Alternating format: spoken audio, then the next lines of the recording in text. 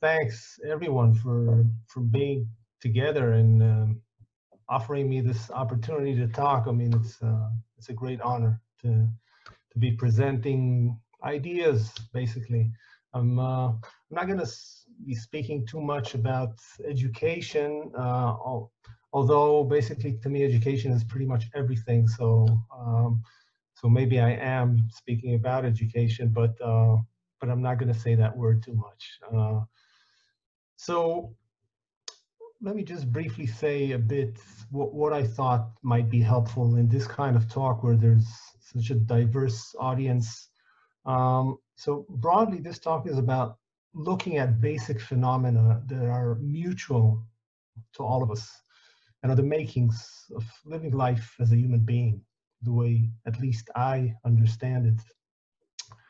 And life is not simple. It's not simple when things are kind of normal, and it gets harder when we experience times such as now, with a lockdown everywhere, fear of the unknown and rapid change and all that.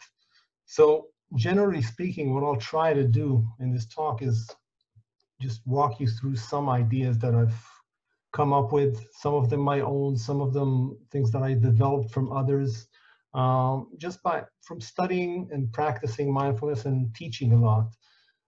So I'm not going to say that these ideas are going to make life easy or anything of that kind, but I think some of them might make the practice more meaningful sometimes. Um, and most importantly, they might motivate you to practice more because that's something I come across often when I teach at college. I teach a lot of students to practice in my courses in academia. And many people really want to practice, but they find themselves doing something other than that. I mean, there's always something else to do, you know, and although we want to do this thing that we feel that might help us, some of us don't bring ourselves to actually sit and meditate. So what I'm going to talk about is the fact that we need motivations for practice, for actually going to the chair or standing or lying down, whichever way we practice. I mean, we need motivation to do that, and I'd say that we need two kinds of motivations actually.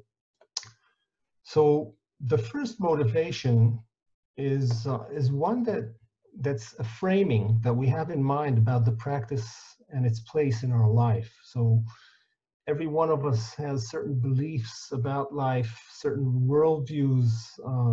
Some of us hold religious beliefs or spiritual ones, secular ones. It doesn't really matter. We all have some kind of a worldview, uh, which has to do with how we think life should be lived by us, actually, and sometimes by others too. And the question is, how does mindfulness practice fit within that worldview? And it's a good idea to think about our worldview and how mindfulness might contribute to it. So, in that sense, a worldview that fits mindfulness in it can be something very day-to-day oriented. You know, I just want to be able to be more calm and handle myself better with others and such things, which is fine. Or it can be something that's loftier. Perhaps I have this worldview of looking at experience in a very broad philosophical way, and I see mindfulness as contributing to that. So what I'm saying is that it's good to understand why actually go and practice, and it's not all that obvious in many cases, and sometimes it's elusive. One day we think of it one way, and another day we think of it in a different way, and it's good to think about that. The second motivation is a different one. I mean, because once we get ourselves to practice, it's not that easy. I mean, let's face it. I mean, you know, sitting and watching the breath, or sitting and or lying down and scanning our bodies, scanning sensation differs. I mean, this could be quite a boring task, and we have to muster some kind of motivation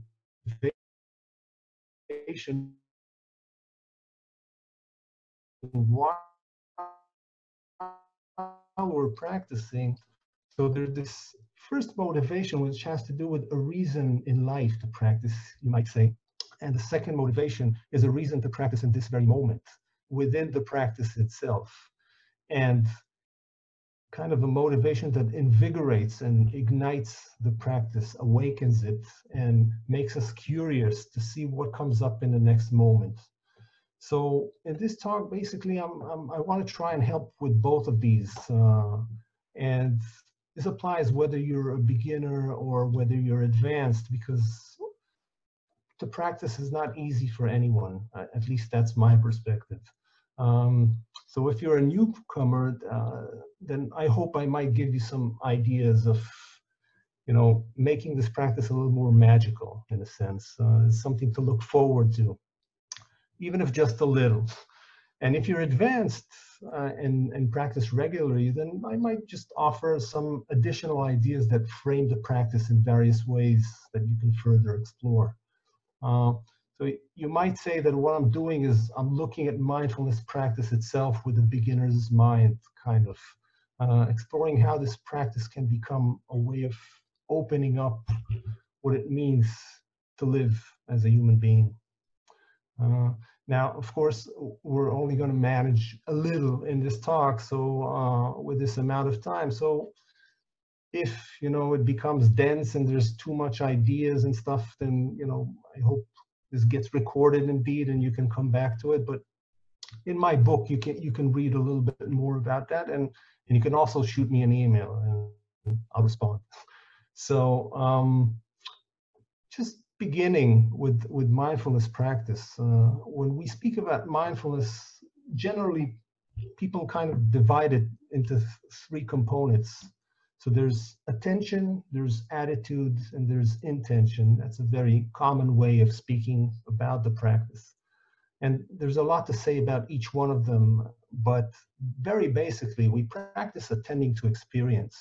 It could be our breath, it could be sensations, it could be something open, attending to experience as such, but we attend to experience, and we practice cultivating a certain attitude towards that experience, that is, seeing that experience through some kind of an attitude. So that's part of the practice too. And we also practice an intention to do these things. Now that's kind of weird because we're doing them. I mean, we're attending, we're trying to cultivate this attitude towards what we experience, but the problem is that we constantly forget to do that. So mindfulness, one of its meanings as remembering, it's a practice that breaks down time into moments. So one moment we're attending and the next we're not exactly attending, and who knows where we are. So we need to practice intention, which kind of connects with motivation as well, because when our motivation is low, then our intention is low, in the sense that we're not that motivated to do this now. So we have to reignite ourselves and bring ourselves back to the practice. So I'm going to explore these a little bit, kind of one by one, and I'll begin with attention.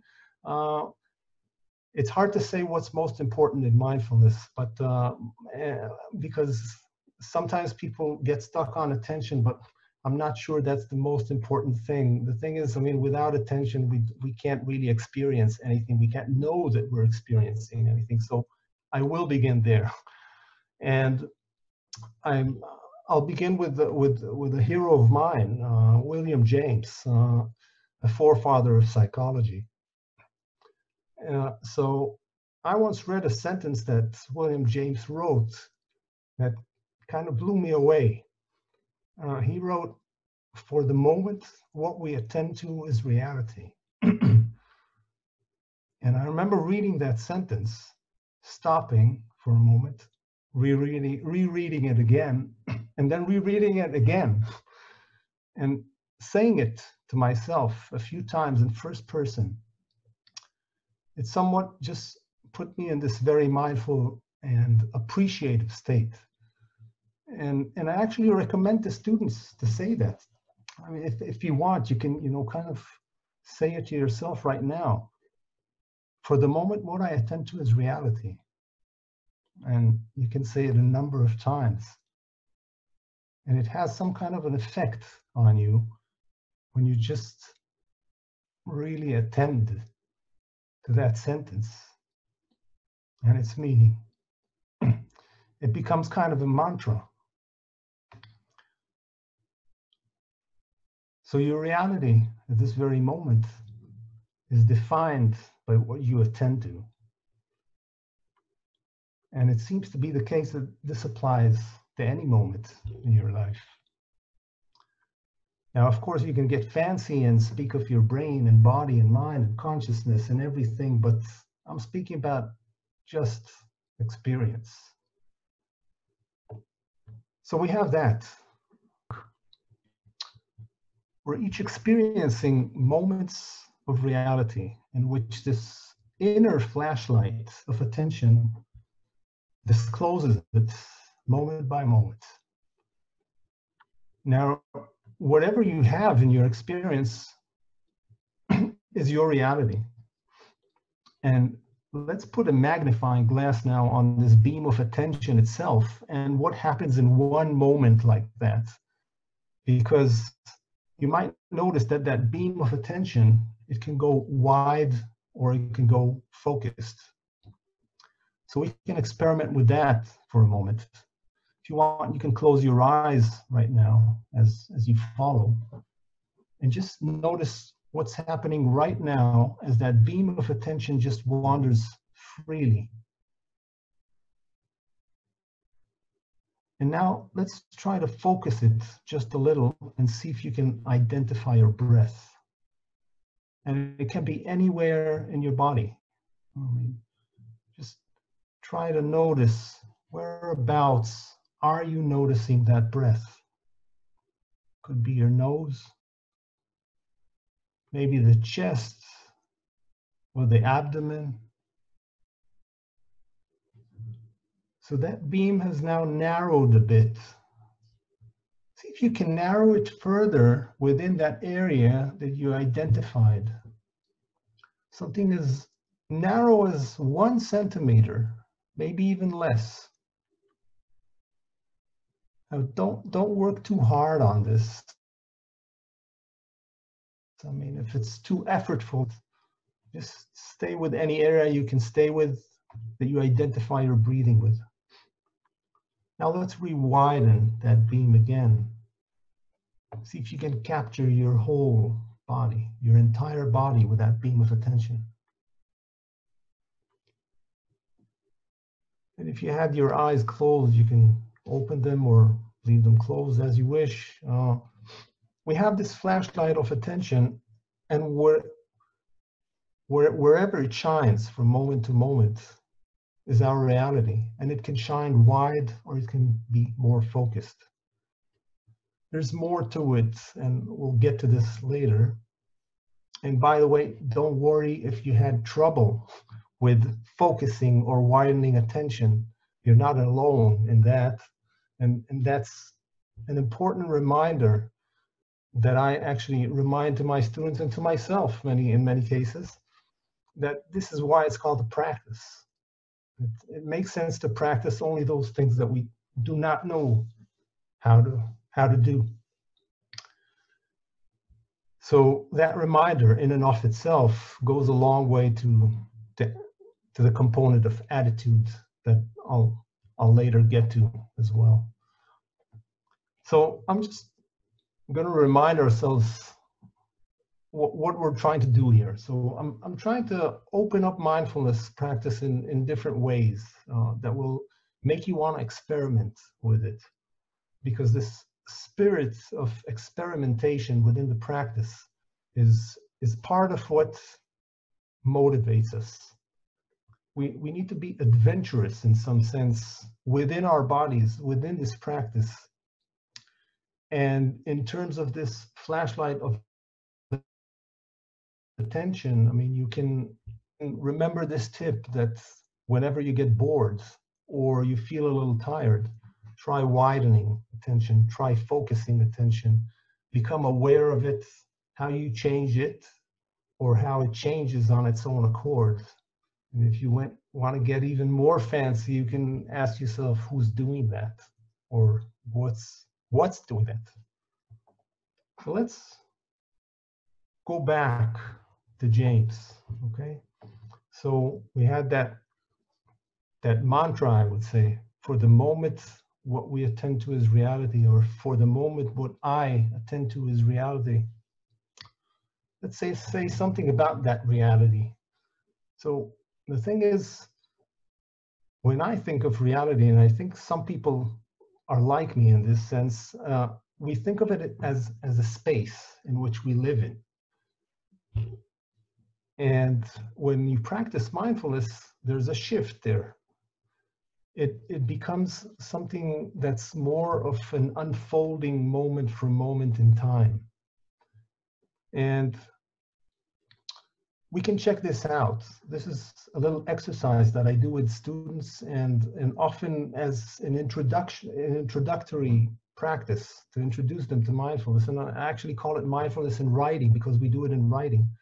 And you can do this mentally, or you can do it in writing.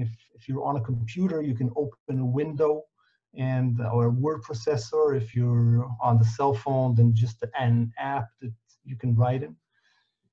And in the next 2 minutes, I'm just going to ask you to imagine that you're a witness to experience. All you're responsible for is just registering what's happening. So you don't need to do anything but make a list of whatever you notice in your experience. So it might be a sound, a thought, a sensation, it doesn't matter. You don't need to look for anything special, just let it come to you. So we'll take a couple of minutes and we'll do that. We'll just make a list of the stuff that we're noticing from moment to moment. Okay? Let's start right now.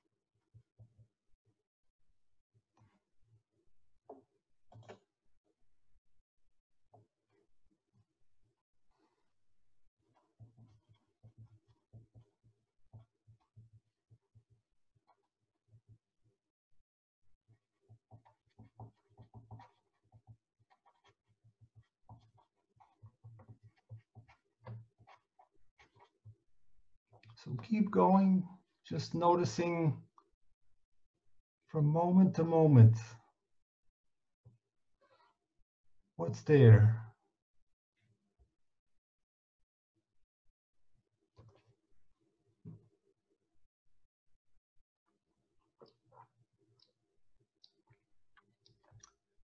Okay.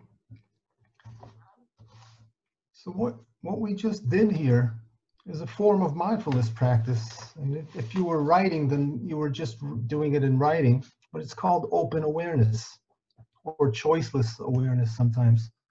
We attended to our experience as uninvolved witnesses and allowed it simply to unfold.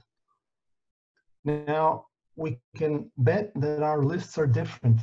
It's not just because we're sitting in different rooms and hearing different sounds, and we're in different countries right now. Even if we had sat in the same room, our attention would probably be directed to different stimuli. And that's because attention is a selective process. So for the moment, what I attend to is reality, but my reality is probably different than yours. So what I'm saying basically about reality is that it's not just attention that selects something from reality. It's not just attention that's a selective process. Reality is a selective process. And just as a side remark, I'll just throw something to consider here. I mean, if we bring this to bear on disagreements between people, even at this very basic level of our selective attention, our minds simply draw information from experience in very different ways. We draw conclusions, form opinions and worldview based on different data. And I'll leave this for you to further develop this idea, but generally what I'm saying is that every moment of mindfulness practice holds seeds of these various ideas about life. And this begins with attention that collects these moments of reality. So when we practice like this, when we practice open awareness, I mean, this whole idea of what reality is, it actually shifts. It's not just this big space that we live in, it's actually an experience that unfolds from one moment to the next. It unfolds as we live it in the only time in which we can actually attend to something, which is the present. Now, the thing is, sometimes people get a little romantic about the present, and I don't tend to do that. I mean, the present can be very unpleasant. So when people sometimes tell us not to worry about it and be here now and all that stuff, you know, it actually can become quite annoying, because right now in the present we feel quite bad. So what I am saying, however, is that when you practice mindfulness, then you engage reality in a very different way, and the present feels a little different. And for beginners, this actually takes getting used to. Sometimes for some people, this new kind of relationship with time and with the body and with experience is something that needs to be helped. So best thing to do in these cases, for me at least, is to ask people to practice with open eyes and not with closed eyes. That could help it, and writing actually also processes this better. And I want to move with this to something that's hinted here already, which has to do with the attitude of that witness that doesn't try to change things, but just lets things come to it. So attitude to me is probably the most mysterious aspect of practicing mindfulness. I mean, many words are connected with attitude, and if you're versed in them, then you've heard of non-judgmentalism and beginner's mind and non-attachment and non-striving and various names. And I want to demystify that a little bit. I mean, because mindfulness practice is not merely a practice of attention. It's not just about what you see, it's about how you see it. And even better said, I think, is through what are you seeing it? And I'll explain this by offering another metaphor, or in fact, an allegory.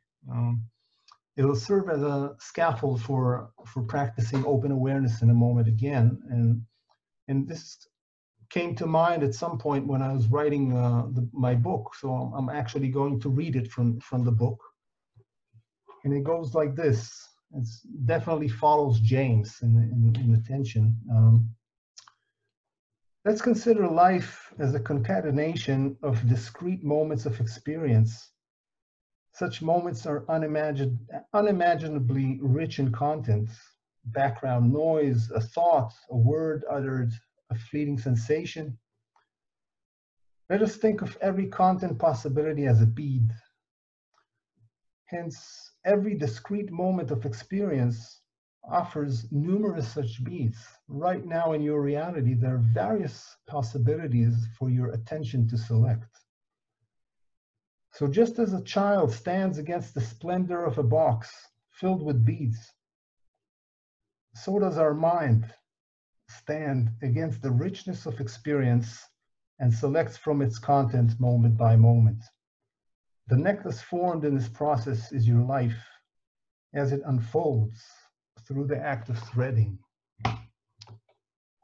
So what I'm saying right now applies both to practice and applies to daily life. I mean, both are experienced moment by moment through attention. And basically our life is formed through a series of these beads, thread by the needle of attention, to make the necklace of our experiences. The thing is, there's a very big difference between the attitude we cultivate during mindfulness practice compared to the attitude that we carry during our daily lives. When we practice open awareness, as we did before, and we'll do again in a moment, we're not doing the actual threading, or we're practicing not doing it. I mean, it kind of happens on its own accord. The beads just come and they're thread. We allow attention to select the beads as it pleases, and we just follow. But in daily life, we don't function that way. I mean, we try to direct attention in accordance with our aims, with our goals, big or small. Now, don't get me wrong, I'm not saying that we need to renounce this daily mode of being at all. I mean, we all have intentions, wishes, and we want to experience self-fulfillment in our lives, but by doing things and pursuing goals. So that's not a problem at all. It's part of being human, a whole human. Our problems begin when we get caught in this mode, trying to achieve those aims, arrive at places, manage to do all the things we think we need doing, and we run into difficulties. We run into personal difficulties, social, global, just like we're all experiencing at this period in history. And this reminds us that we have quite minimal control over our external world. I mean, we try to do things and it doesn't always go our way. So when we face adversity, we realize that we have less control over things, less than we tend to believe. It's then that we might be called to explore an attitude that is the opposite of the one we normally carry. So we're looking for an attitude in which we let things be what they are without our trying to change them in accordance with our wishes. So during practice, we shift from trying to control external conditions to trying to come to terms with them by working with ourselves. So we're not trying to control the world out there, we're trying to work with ourselves. And I'm kind of hesitant in saying we're not trying to control ourselves, really. It's not exactly control, it's something more subtle than that. So before I say something additional about attitude, I want to actually practice again open awareness, if you will. And now just try to practice this having in mind this idea of beads. So there's a sound, a bead is thread on your necklace, and then there's a thought, and another bead is thread, and then there might be a bodily sensation, and another bead is thread. So if you wish, you can open or close your eyes and just notice those beads as your attention collects them.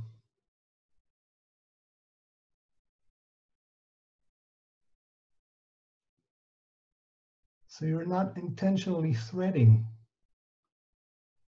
The beads are just thread.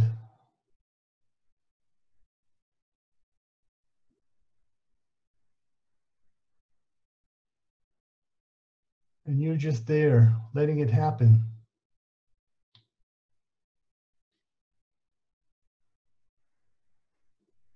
And if you just let it happen, and you're not involved in creating new beads and looking for certain beads, then that's part of that attitude of being non-judgmental, non-attached, non-striving. So if your eyes are closed, you can come back or keep them closed, and I'll continue to move on. There's one more idea I'm going to try out here.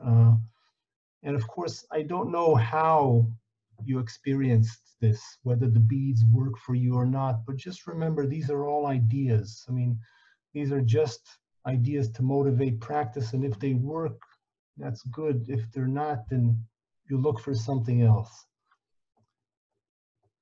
So before I offer the final metaphor here, let's recap for a moment. So we had that idea For the moment, what I attend to is reality. We had a flashlight with a beam that can be wide or focused. And we have this allegory that likens experience to threading beads. And we also have this attitude of being less attached to what happens, just watching experience unfold. And as a final metaphor, I want to take attitude and intention, and both fall within what I call a state of mind. And the state of mind is also kind of a mysterious thing. It's a complex thing which you are only partially aware of, but you're always in some kind of state of mind, and it's constantly in flux, and it defines your general approach to anything you experience. That's how I see it, at least. And my metaphor for states of mind is the kaleidoscope.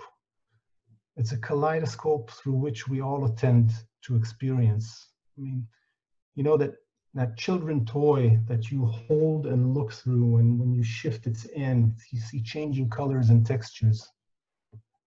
So we have this flashlight of attention shining at one direction or another, telling us what we to attend to. But the beam of attention runs through this kaleidoscope of our changing states of mind that define how we attend to something. Through what are we seeing it? Through which intentions? Through which thoughts? Embodied sensations? So this is that kaleidoscope. Our moods, our thoughts, emotions, sensations. These are all kaleidoscopic settings that keep changing because of what we experience in the external world, because of what we experience from within. And this kaleidoscope metaphor basically explains why it is that we can experience this one same thing in very different ways at different times. And just as an example, I mean, if you sit before a very tasty meal, you'd experience it one way if you're very hungry, or if you're stuffed, you'd experience it very differently. So the meal is kind of the same meal, but what happened, the kaleidoscope kind of shifted a little because your embodied sensations are different. This kaleidoscopic setting is affected by pretty much everything. It's all your past there, all your conditionings that come to this moment, and it's what you've just done that shifts it. And it's also your plans for the future, because if you're right now in a rush, or you're patient and you have a lot of time, that will clearly affect how you're experiencing this moment. So right now, even throughout this talk, I offered all kinds of ideas to many people, and the ideas are what they are, but it's your kaleidoscope that determines how you experience them. And the same applies to this coronavirus that hit us all and shifted all of our kaleidoscope settings in various ways.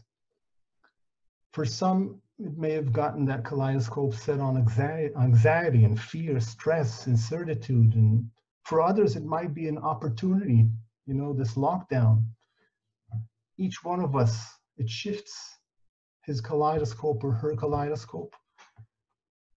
And this kaleidoscope is affected constantly from within and from without. So if we listen a lot to the news about this coronavirus, then anxiety kicks in. Or if we think about it and ruminate about it, then that affects us from within. So what does this have to do with mindfulness? Well, mindfulness practice is a practice that teaches us to directly access this kaleidoscope within us and cultivate settings that are more beneficial to us and are often better for other people as well. So it's a practice in which we become attuned with how we attend to that to which we attend. And just now, at this very moment, try to attend to how you are attending. What's the kaleidoscopic setting through which you're attending to experience right now? What you are experiencing right now is shaped by the state of mind you're in. So that's part of the exploration of mindfulness practice. It's what we attend to and through what are we looking at it. So I'm just going to recap very briefly here this whole thing. I know it may have been dense, I know, but I'll try to kind of wrap it. So for the moment, what I attend to is reality, and my attention is like a beam of attention. Excuse me, my attention is like a beam of light, okay, or beam, or it's a flashlight that has this beam of light.